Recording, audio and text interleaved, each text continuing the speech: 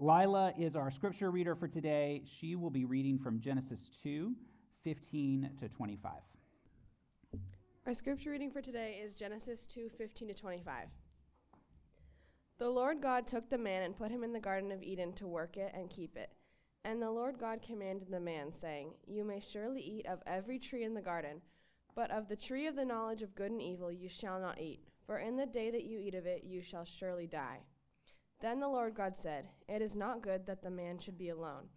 I will make him a helper fit for him.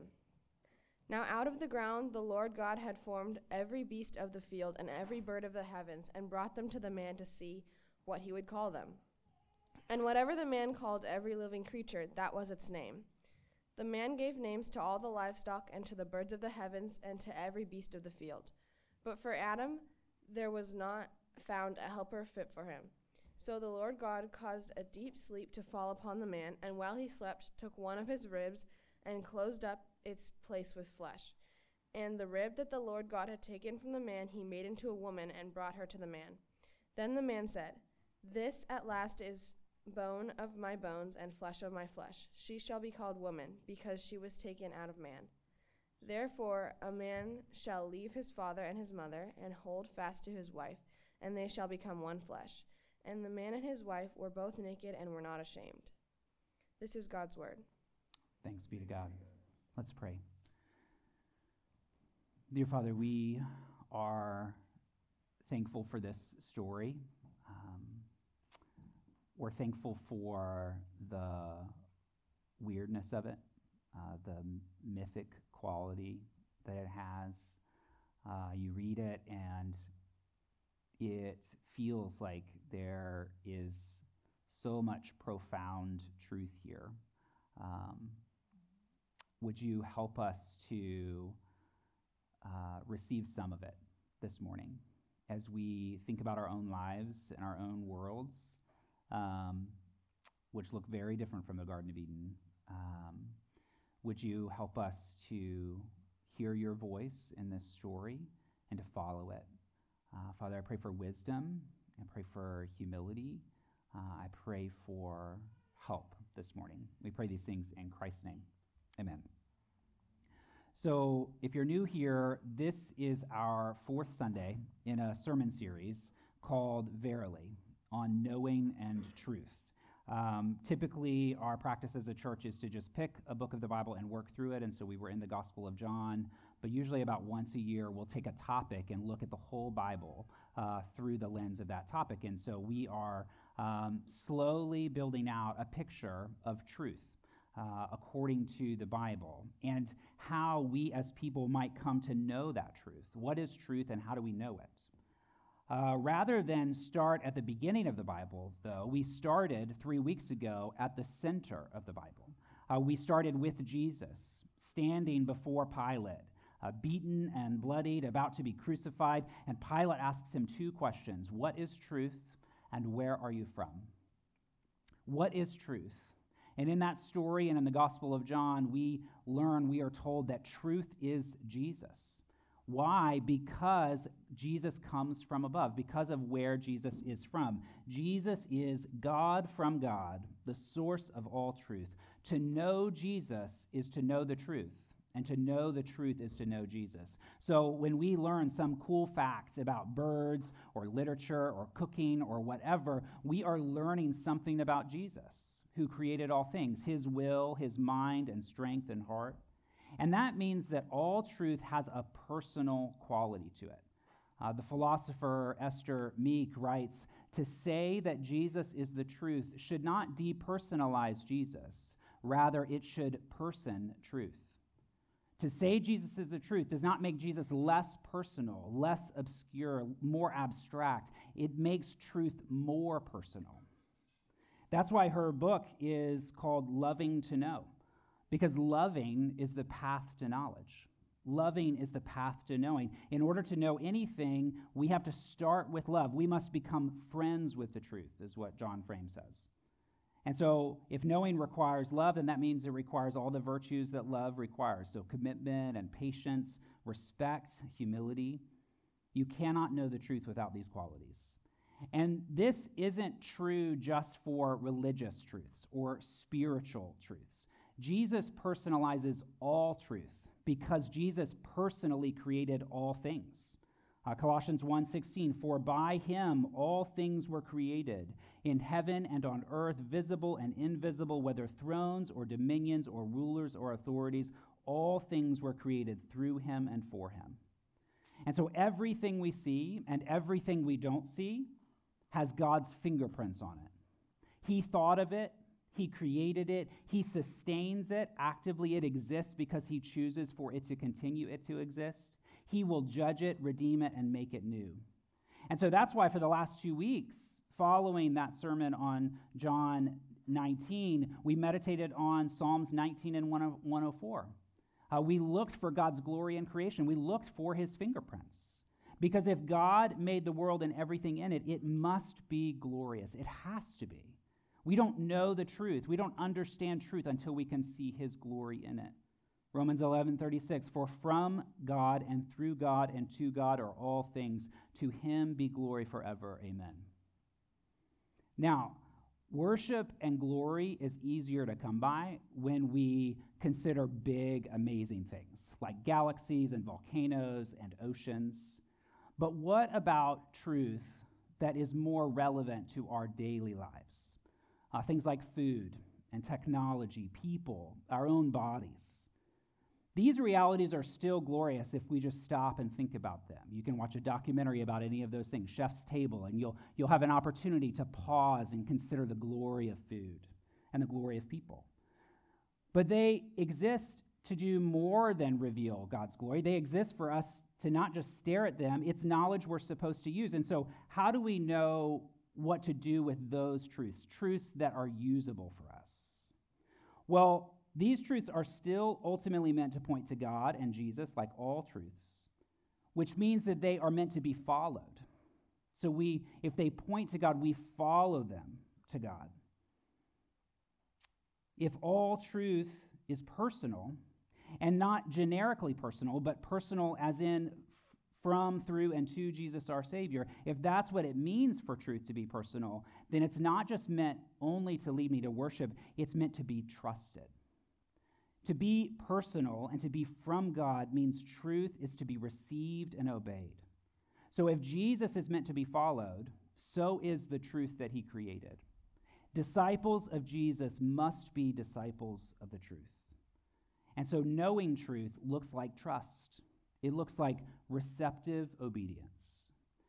And that is the focus of today's sermon in Genesis 2.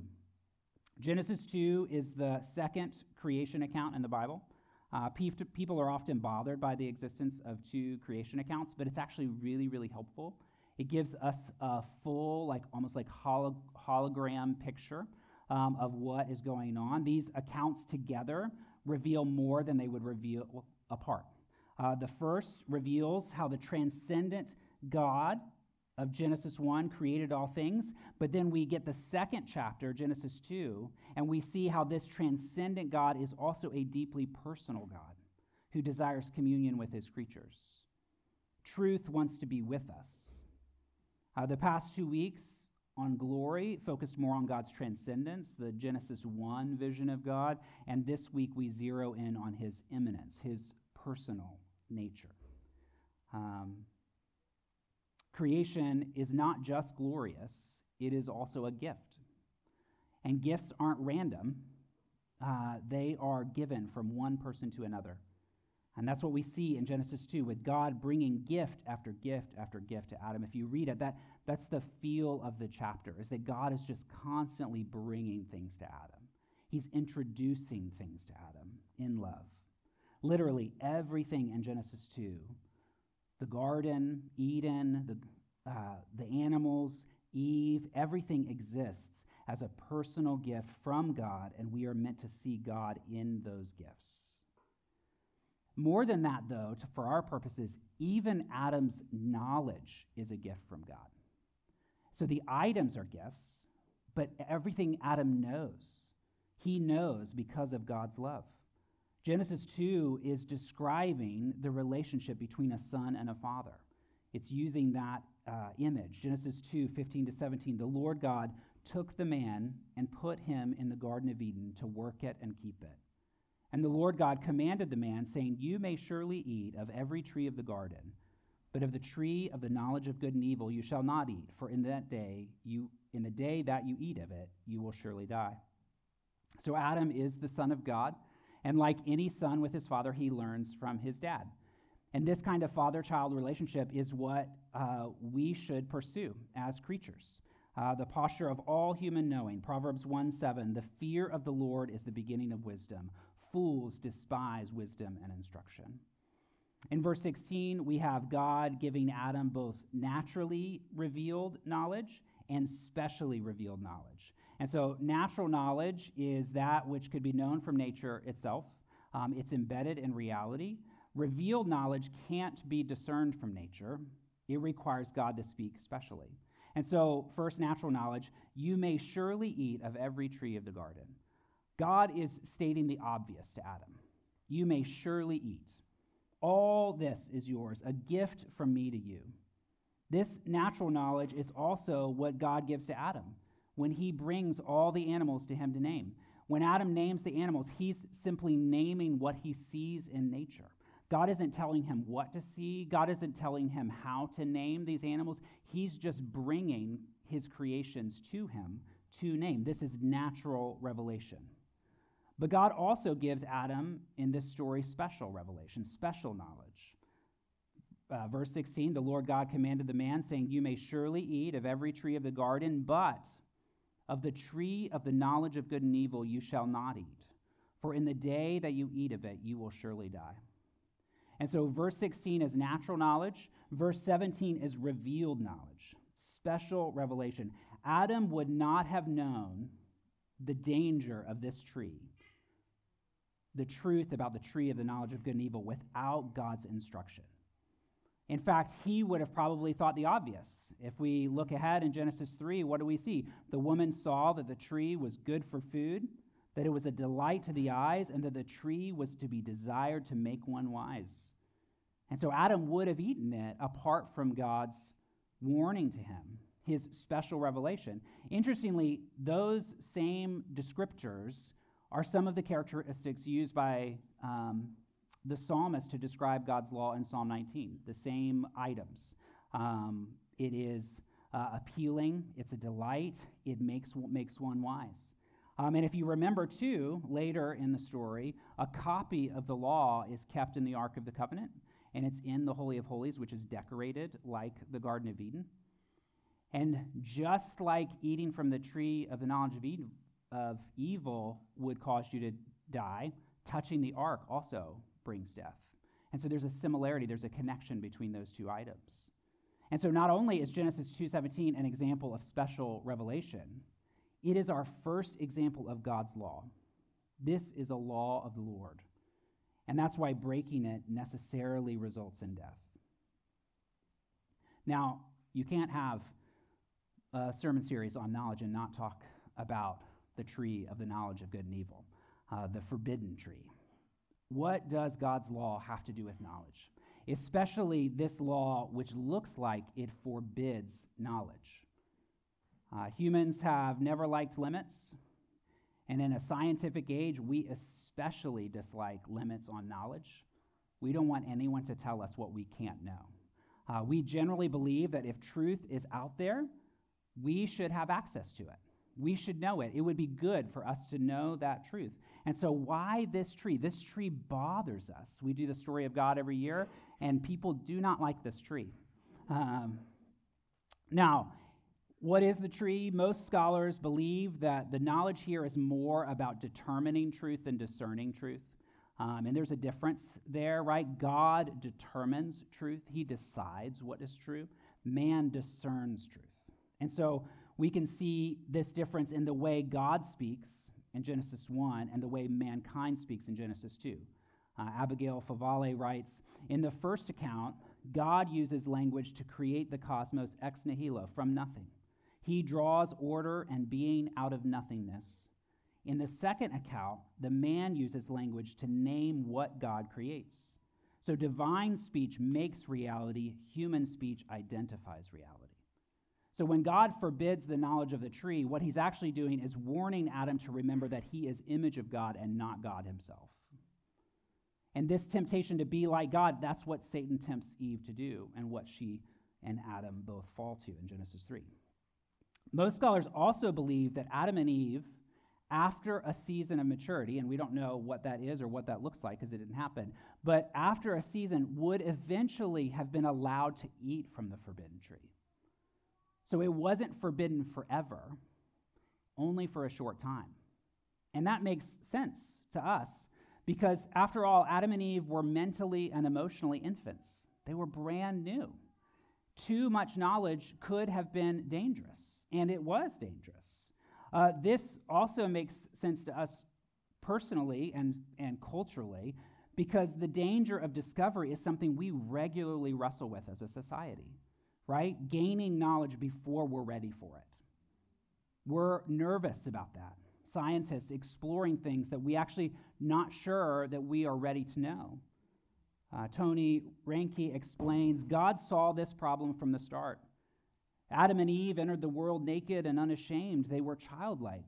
So when God banned the first couple from eating from the tree of the knowledge of good and evil, he was not forever limiting man's scientific discovery, but temporarily holding back the scientific discovery of creation until man had matured into an adulthood capable of managing all the earth's potent possibilities. But like a child disobeying his father, Adam and Eve reached for a greater knowledge of the world that they were ill prepared to handle ethically. Thus, traced back to the very first sin, our technological ethics have never kept up with our technological possibilities, and they never will. A haunting tragedy for sinners living in such a powerful world. So, technically, God is not forbidding knowledge, but he's linking knowledge first to our role and our readiness. And this is still important for us to grapple today as we think about knowledge in a world where so much is available to us. Living as we do in an age which believes, like Eve, that more knowledge is what will save us. If we only know more, then we will be saved. But wise gods, like wise parents, withhold some information from their kids. Sometimes temporarily, sometimes forever. Some knowledge should be forbidden. For example, you probably shouldn't know what your parents look like naked. That's probably not something that you need to know. You don't need to know details about their sex lives. Sorry, youth, this is a Sunday where you're in here. You don't need to know that. Those truths are not for you. Rarely do you need to know what people say about you when you're not around. That is a knowledge that is unhelpful to you. It's not necessary. You don't need to know what using heroin feels like. That's not a necessary thing. God can forbid that, and you'll be okay, because you can still know that heroin is not good for you without having to experience it. And I would argue that even if you had the opportunity to experience it without consequence, such knowledge would still probably not be a good idea. You can watch Westworld to sort of see that play itself out. There are lots of other things that God knows that you are not meant to know. You shouldn't know the day you will die. That's not something that will help you live a faithful life. The Bible does tell us that God knows the day you will die. But that is knowledge he will not tell you because he loves you. It's one of the reasons Christianity rejects fortune-telling. We are not meant to know the future. That's not how we're supposed to live.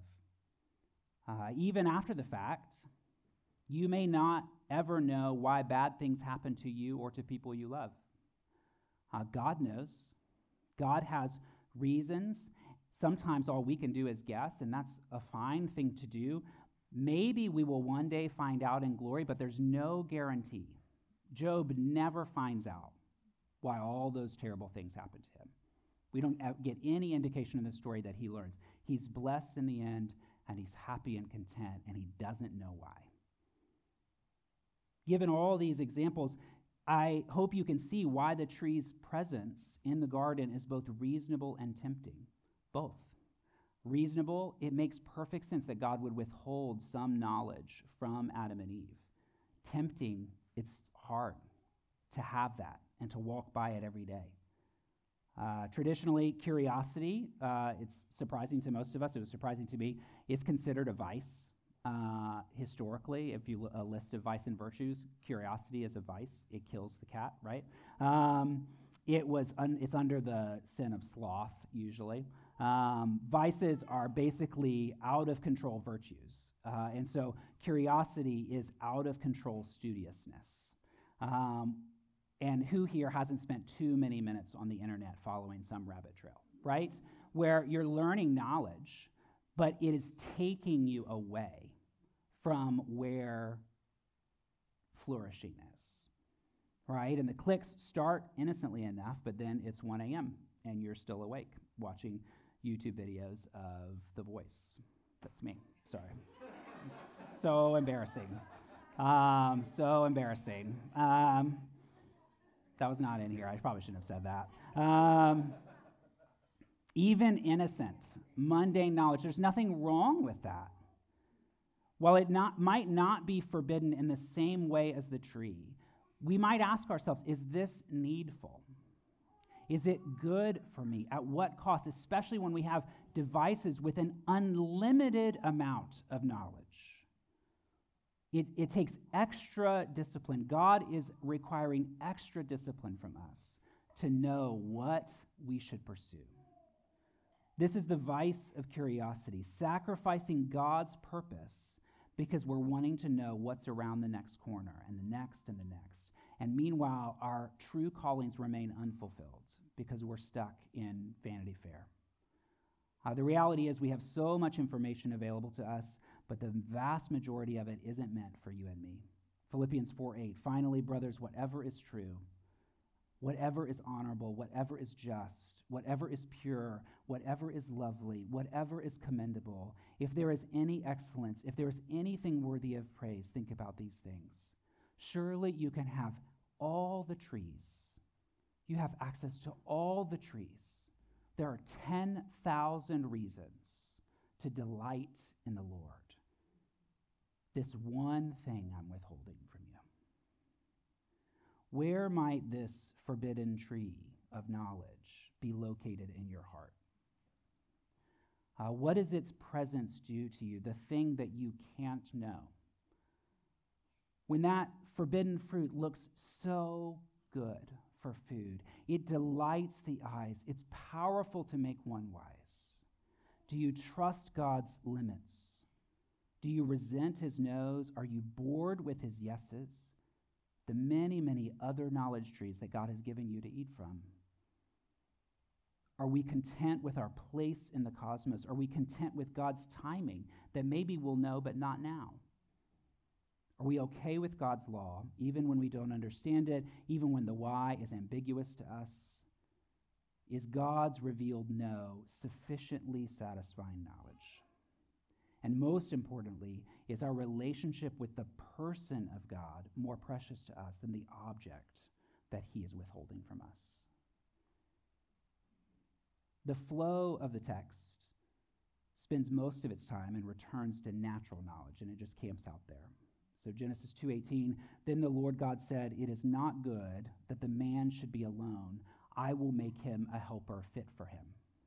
Now, this is spoken by God, so in some sense, I guess you could think it's revealed, but it really is natural knowledge because God never shares it with Adam, right? He never shares his idea. Instead, he leads him on a path of discovery to discern the truth for himself. So verse 19, out of the ground, the Lord God had formed every beast of the field and every bird of the heavens and brought them to the man to see what he would call them. And whatever the man called every living creature, that was its name. The man gave names to all livestock and to the birds of the heavens and to every beast of the field, but for Adam there was not found a helper fit for him. Now again, our naming isn't creating reality. Adam's not able to create creatures from the ground. It's describing the reality that he sees, that God has gifted him. But that naming still expresses his dominion as an image bearer. And so if you look at Genesis 1, God names in the first few days, he names like night and day and sky and earth, and ocean, but then he stops naming things because he leaves it for us. That's the job that we fulfill, is as scientists exploring the world and identifying what we see. Adam is here, humanity's first scientist, what we used to call naturalist. He's studying and cataloging the creatures of the world. God has given humanity dominion over the creatures, and this is expressed as Adam names them. Notice, though, how God is still active, even when it comes to Adam's natural knowledge. God brings the creatures to Adam, and that is still happening today. God is still bringing his creation to us. As we go out into the world and discover more and more about our universe and ourselves, God is sovereignly bringing truth to humanity as we discover it. Abraham Kuyper wrote, "Humans cannot introduce anything into nature. They can only derive things from nature, since it is not humankind but God who causes it to be present in nature and who created nature." In the same way, God already knows Adam is alone and that it's not good, and so God lovingly leads him to that knowledge.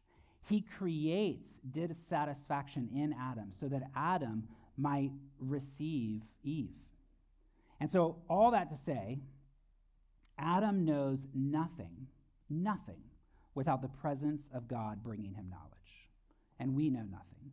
Again, all knowledge is personal, and that requires two persons. And all knowledge is relational. In order for something to be personal, it has to be relational. There is no singular, solitary person, even in God, who is Trinity, Father, Son, and Spirit, three persons in one God. And that's actually the main problem that God identifies with Adam being alone. His knowledge will always be limited without another human person to know with and through and for. He cannot fulfill his calling to be the image of God, to be the likeness of God alone. All knowledge, and especially self-knowledge, is based in relationship. Charles Taylor writes, "No one acquires the languages needed for self-definition on their own." That's a profound statement. You cannot know yourself without the presence of others. It's wild to see the effects of solitary confinement on people's minds, that very quickly, when people are separated from others, they begin to lose themselves and lose reality. Personhood requires two persons at least. And this is clearly the main point of Adam naming the animals in Genesis 2, for Adam to realize it is not good for Adam to be alone. He cannot fulfill his God-given purpose by himself. So Genesis 2:20-25, for Adam there was not found a helper fit for him. So the Lord God caused a deep sleep to fall upon the man, and while he slept, took one of his ribs and closed up its place with flesh. And the rib that the Lord God had taken from the man, he made into a woman and brought her to the man. And then the man said, "This at last is bone of my bones and flesh of my flesh. She shall be called woman because she was taken out of man. Therefore a man shall leave his father and his mother and hold fast to his wife, and they shall become one flesh. And the man and his wife were both naked and not ashamed." There is way more depth here than we can plumb and than I even understand. But here are just a few important points for our conversation on knowledge and personhood. When God created woman, Adam was recreated. And you can see that in the text. God puts Adam into a deep sleep. He opens up his flesh and removes a rib. This is quite frankly a death and resurrection scene. To be put into a coma and then opened up, closed up, and then brought back to life. And then in the Hebrew, Adam actually renames himself when he sees the woman. And so Genesis 1 and 2, there's multiple words for men and women, male and female, for sex and gender. And they're all throughout Genesis 1 and 2.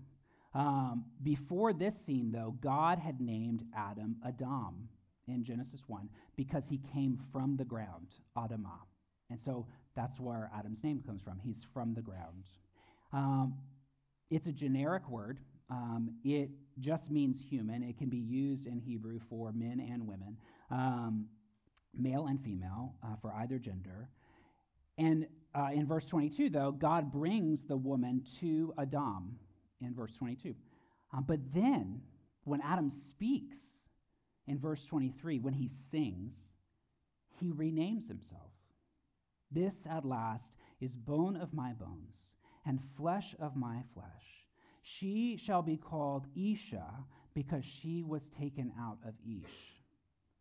And so he changes his name. He no longer uses, or at least in this song, he doesn't use Adam. And Abigail Favale writes, prior to this moment, the man is called the Adam. This then is a moment of mutual recognition. The man is both naming woman and renaming himself. It is through encountering her nature that he is finally able truly to understand his own. That there is a realization about himself that is happening in the sight of the woman. That's why it wasn't good for Adam to be alone. Without Eve, he could never understand himself. He was just one of the animals who also came from the ground, right? He was no different. How am I any different? But in seeing Eve,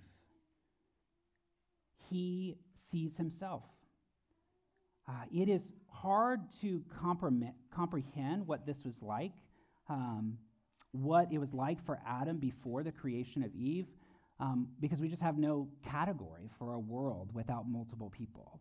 But we know it wasn't good, and we can imagine it wasn't good, that we would still feel the difficulty of solitary confinement, even if we were surrounded by animals. There would still be a loneliness present, right? God himself says it's not good. But given the fall in Genesis 3, we might be tempted to believe it would have been better for Adam to just stay alone. Like maybe that would be a better world if he was just all by himself, living forever, tending to creation.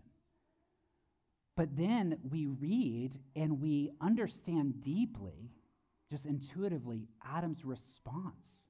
Like, this at last is bone of my bones and flesh of my flesh. It's the first time in the text where Adam really comes alive, where you really see Adam. He's confusing to us before this moment, when we sense and we feel like we see his soul. He'd seen a parade of animals, amazing living creatures like himself in so many ways, but not in the most important ways. There was nothing compared to seeing another human being, and not just a generic human being, but a human being which fit him. A person that matched him, not in an identical way, but in a corresponding way, a reciprocal way, a difference which enabled equality. Favale again, our bodies simultaneously proclaim our individual personhood and our capacity for relationship. Pope John Paul II calls this the spousal meaning of the body.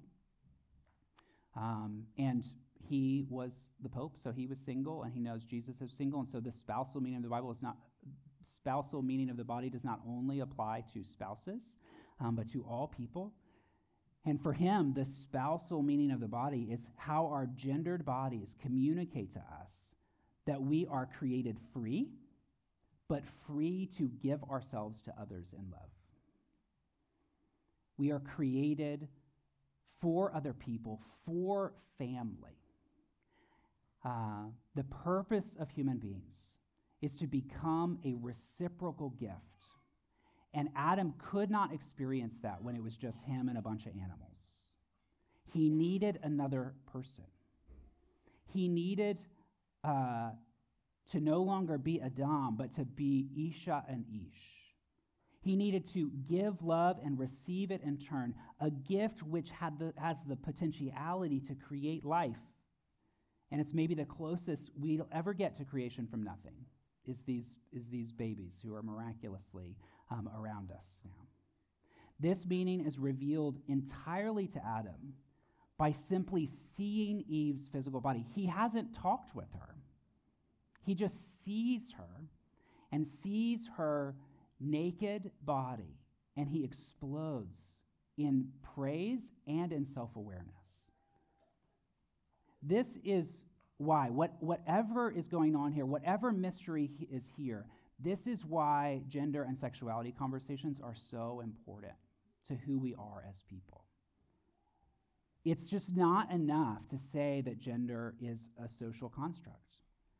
That is surely true and very important, but it doesn't eliminate the physical realities at play, because all knowledge is socially constructed, right? We can't know anything without a relationship with other people, many other people, right? But reality is not socially constructed. God constructs reality. Social constructs are our attempts to make sense of God-given reality. And the important question, which we have to engage with humility and hope and gentleness and kindness, is to what extent our constructions are faithful to reality and reality's creator. That's a super hard conversation, and there's so many layers to it, but it's a worthwhile conversation for us and for everyone we know. And that's clear, that hopefulness, that importance is clear in the last verse of chapter 2, which we'll close with. Genesis 2:25. It has to be one of the most striking sentences in all of history, really. The man and his wife were both naked and were not ashamed. What was that even like? To be completely innocent, naked and unashamed all the time. You didn't have to do anything distracting, no like mood music or anything like that. Just you, together with another person, without any shame at all. Adam and Eve were satisfied with how they were seen by God and each other.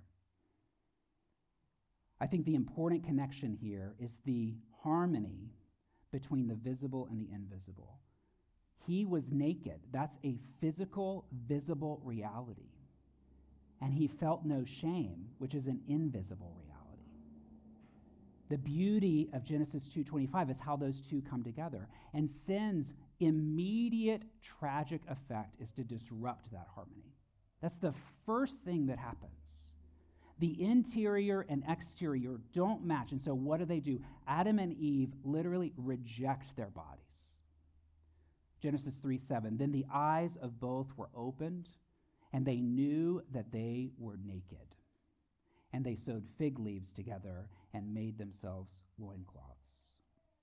Adam and Eve's first reaction to sin was to hide their physical selves, to reject the goodness of God's gift. Favale again, their naked bodies, once a source of wonder and joy, now elicit discomfort and shame. Self-gift has become self-erasure. The sudden impulse to hide is a sharp contrast from the man's free and full participation in the visibility of the world that is depicted earlier in the text. Is it any wonder that teenagers who spend more time than any other generation in disembodied spaces online are also those who are most uncomfortable and most likely to reject their bodies? How tech titans dream of uploading their souls to the cloud. They want to reject their bodies. We look down and we don't like what we see. Lucy and I were wandering Valencia last night, waiting to pick up Trinity, and we were killing time, and we wandered into Dog-Eared Books, and there was an author reading happening. And the author, I was only in there for a minute, but she had written a memoir about her experience of amnesia after a car accident. So she's talking about going through life. And the excerpt she chose to read, I guess, or they chose her to read, so it must have been significant, was about looking at herself in a mirror. And she said, "We forget how violent mirrors can be, forced to remember how the body is a cage. Being reminded that I have a body made me anxious." That is not the way our bodies were meant to make us feel. Our bodies are not cages. They are revelations. They are truths from God to be known and embraced and delighted in and cared for and loved. And in a world that is still marred by sin, where bodies struggle under disease and violence, sexual violence, that is hard to do, but God's intention for our bodies is still as revelations. They are windows to the soul, which are themselves windows to God. We are temples of the living God. Our very bodies are. Genesis 1:27, in the image of God, he created them, male and female he created them. And so John Paul II says the body, and only the body, is capable of making visible what is invisible. The spiritual and the divine. It has been created to transfer into the visible reality of the world the mystery hidden from eternity in God, and to be a sign of it. Last week, we spent time in creation pointing out God's glorious gifts. Do you believe that your body is a gift? Do you trust God with how he made you? Next time you're naked, don't focus on your own thoughts. Don't imagine other people's thoughts. How does God feel about your body? For some of you, that is an important place of healing for you, and probably for all of us, given Genesis 3. But remember, he knit you together in your mother's womb. He formed your body. Be naked and unashamed before God. I'd encourage everyone here to read Song of Songs sometime. And don't spiritualize it. Don't read it as a metaphor, though surely it is in part. But read it as God's holy affection for your physical body. The body he created and gave you, the same body he will make new when Christ comes again. What parts of your body will you take with you into glory? What about your body will surprise you that it's still there in heaven? The part of you that you hate, but God loves.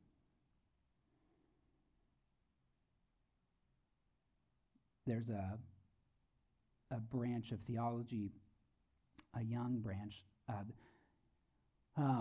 the theology of disability. And people are asking themselves, like, what is disability? And also, what is a theology of disability? So, like, what is God's purpose in disability? And some of the questions is, like, what disabilities will still be present in glory? Because some disabilities are really just disabilities of, like, that are, people have difficulty adapting to this space. But if heaven is a perfect space, maybe people where we think are disabled, they won't be disabled. And when you think about some disabilities, for sure are like a sign of corruption and death. So there'll be no death. There'll be no corrupting disability. But there are some disabilities that make people who they are. What quality about your body that you hate now will still be there? What scars, what wounds, like Christ's wounds, will still be there?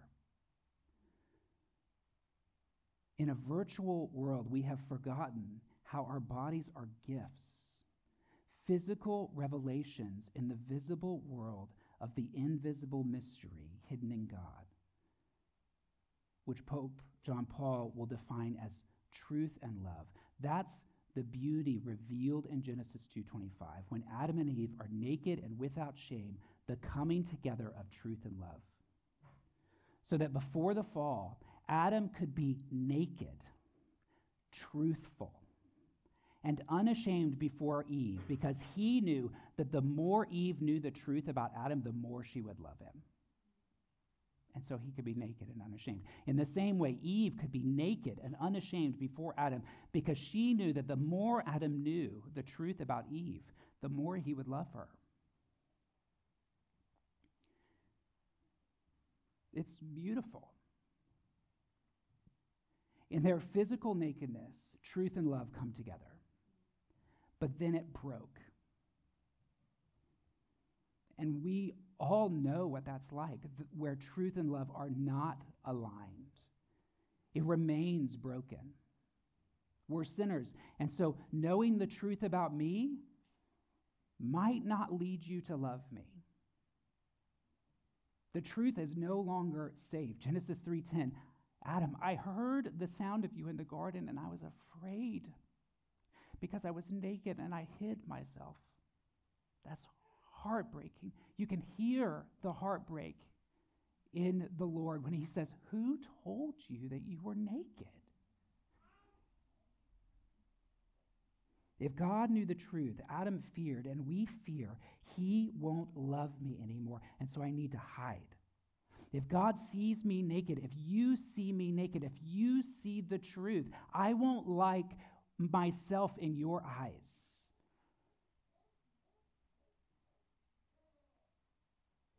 And so God is heartbroken. Who told you that you were naked? Verse 11, have you eaten of the tree of which I commanded you not to eat? And then Adam and Eve reveal how bad it is. The man said, the woman whom you gave to be with me, she gave me fruit of the tree and I ate. And then the Lord God said to the woman, what is this that you have done? The woman said, the serpent deceived me and I ate. There was no going back. Humanity couldn't unsee what they now saw. We tell our kids that when we're talking about what to watch and what we see and how the internet is. You can't unsee anything. Humanity couldn't unsee what they now saw. They couldn't unlearn their new knowledge. Their innocence was gone. But thankfully, there was still more for them to know. They couldn't go back, but they could go forward. There wasn't more really for them to know about themselves, but there was so much more to know about God.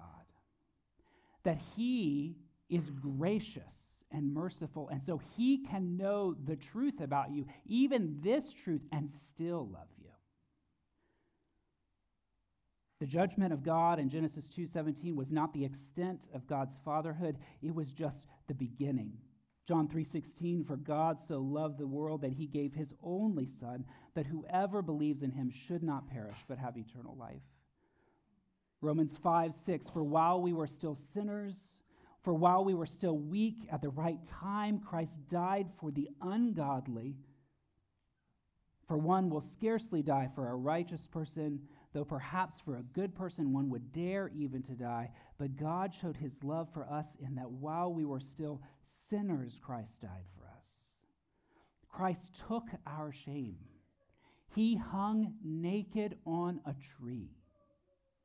He purchased our forgiveness. He washes us clean. He puts a robe of righteousness over our shoulders, a ring of adoption on our finger, that we might again walk boldly in the presence of God, under his gracious eye, and again know what it's like for truth and love to come together. To once again trust the truth, to be naked and unashamed. That is the hope to return to that place. Let's pray. Dear Father, we are so thankful for this story, that the Bible doesn't start with Genesis 3. Often we live like the story of God starts with Genesis 3. It starts with our sin, but it doesn't. It starts with your goodness and our goodness. It starts with our created, holy, pure, innocent bodies, so that we might have an idea of what is true, what is really true, so that we might live in light of that today, but also look forward to the day when we're not back at that truth. We can't go backwards, but we move forward in truth, knowing everything about ourselves, and you knowing everything about ourselves. We bring our bodies, we bring our wrinkles, our traumas, our difficulties, our disabilities. I don't know what we're going to bring, but I know that in the end, we again will be without shame. And we long for that day. And I pray that this church might be a place where truth and love meet, and a little Eden where the love of God is known, even in the face of the all-seeing eye of God. Father, we love you. We ask that you would speak to us. Help us to live in light of this and to respond with joy. We pray these things in Christ's name. Amen.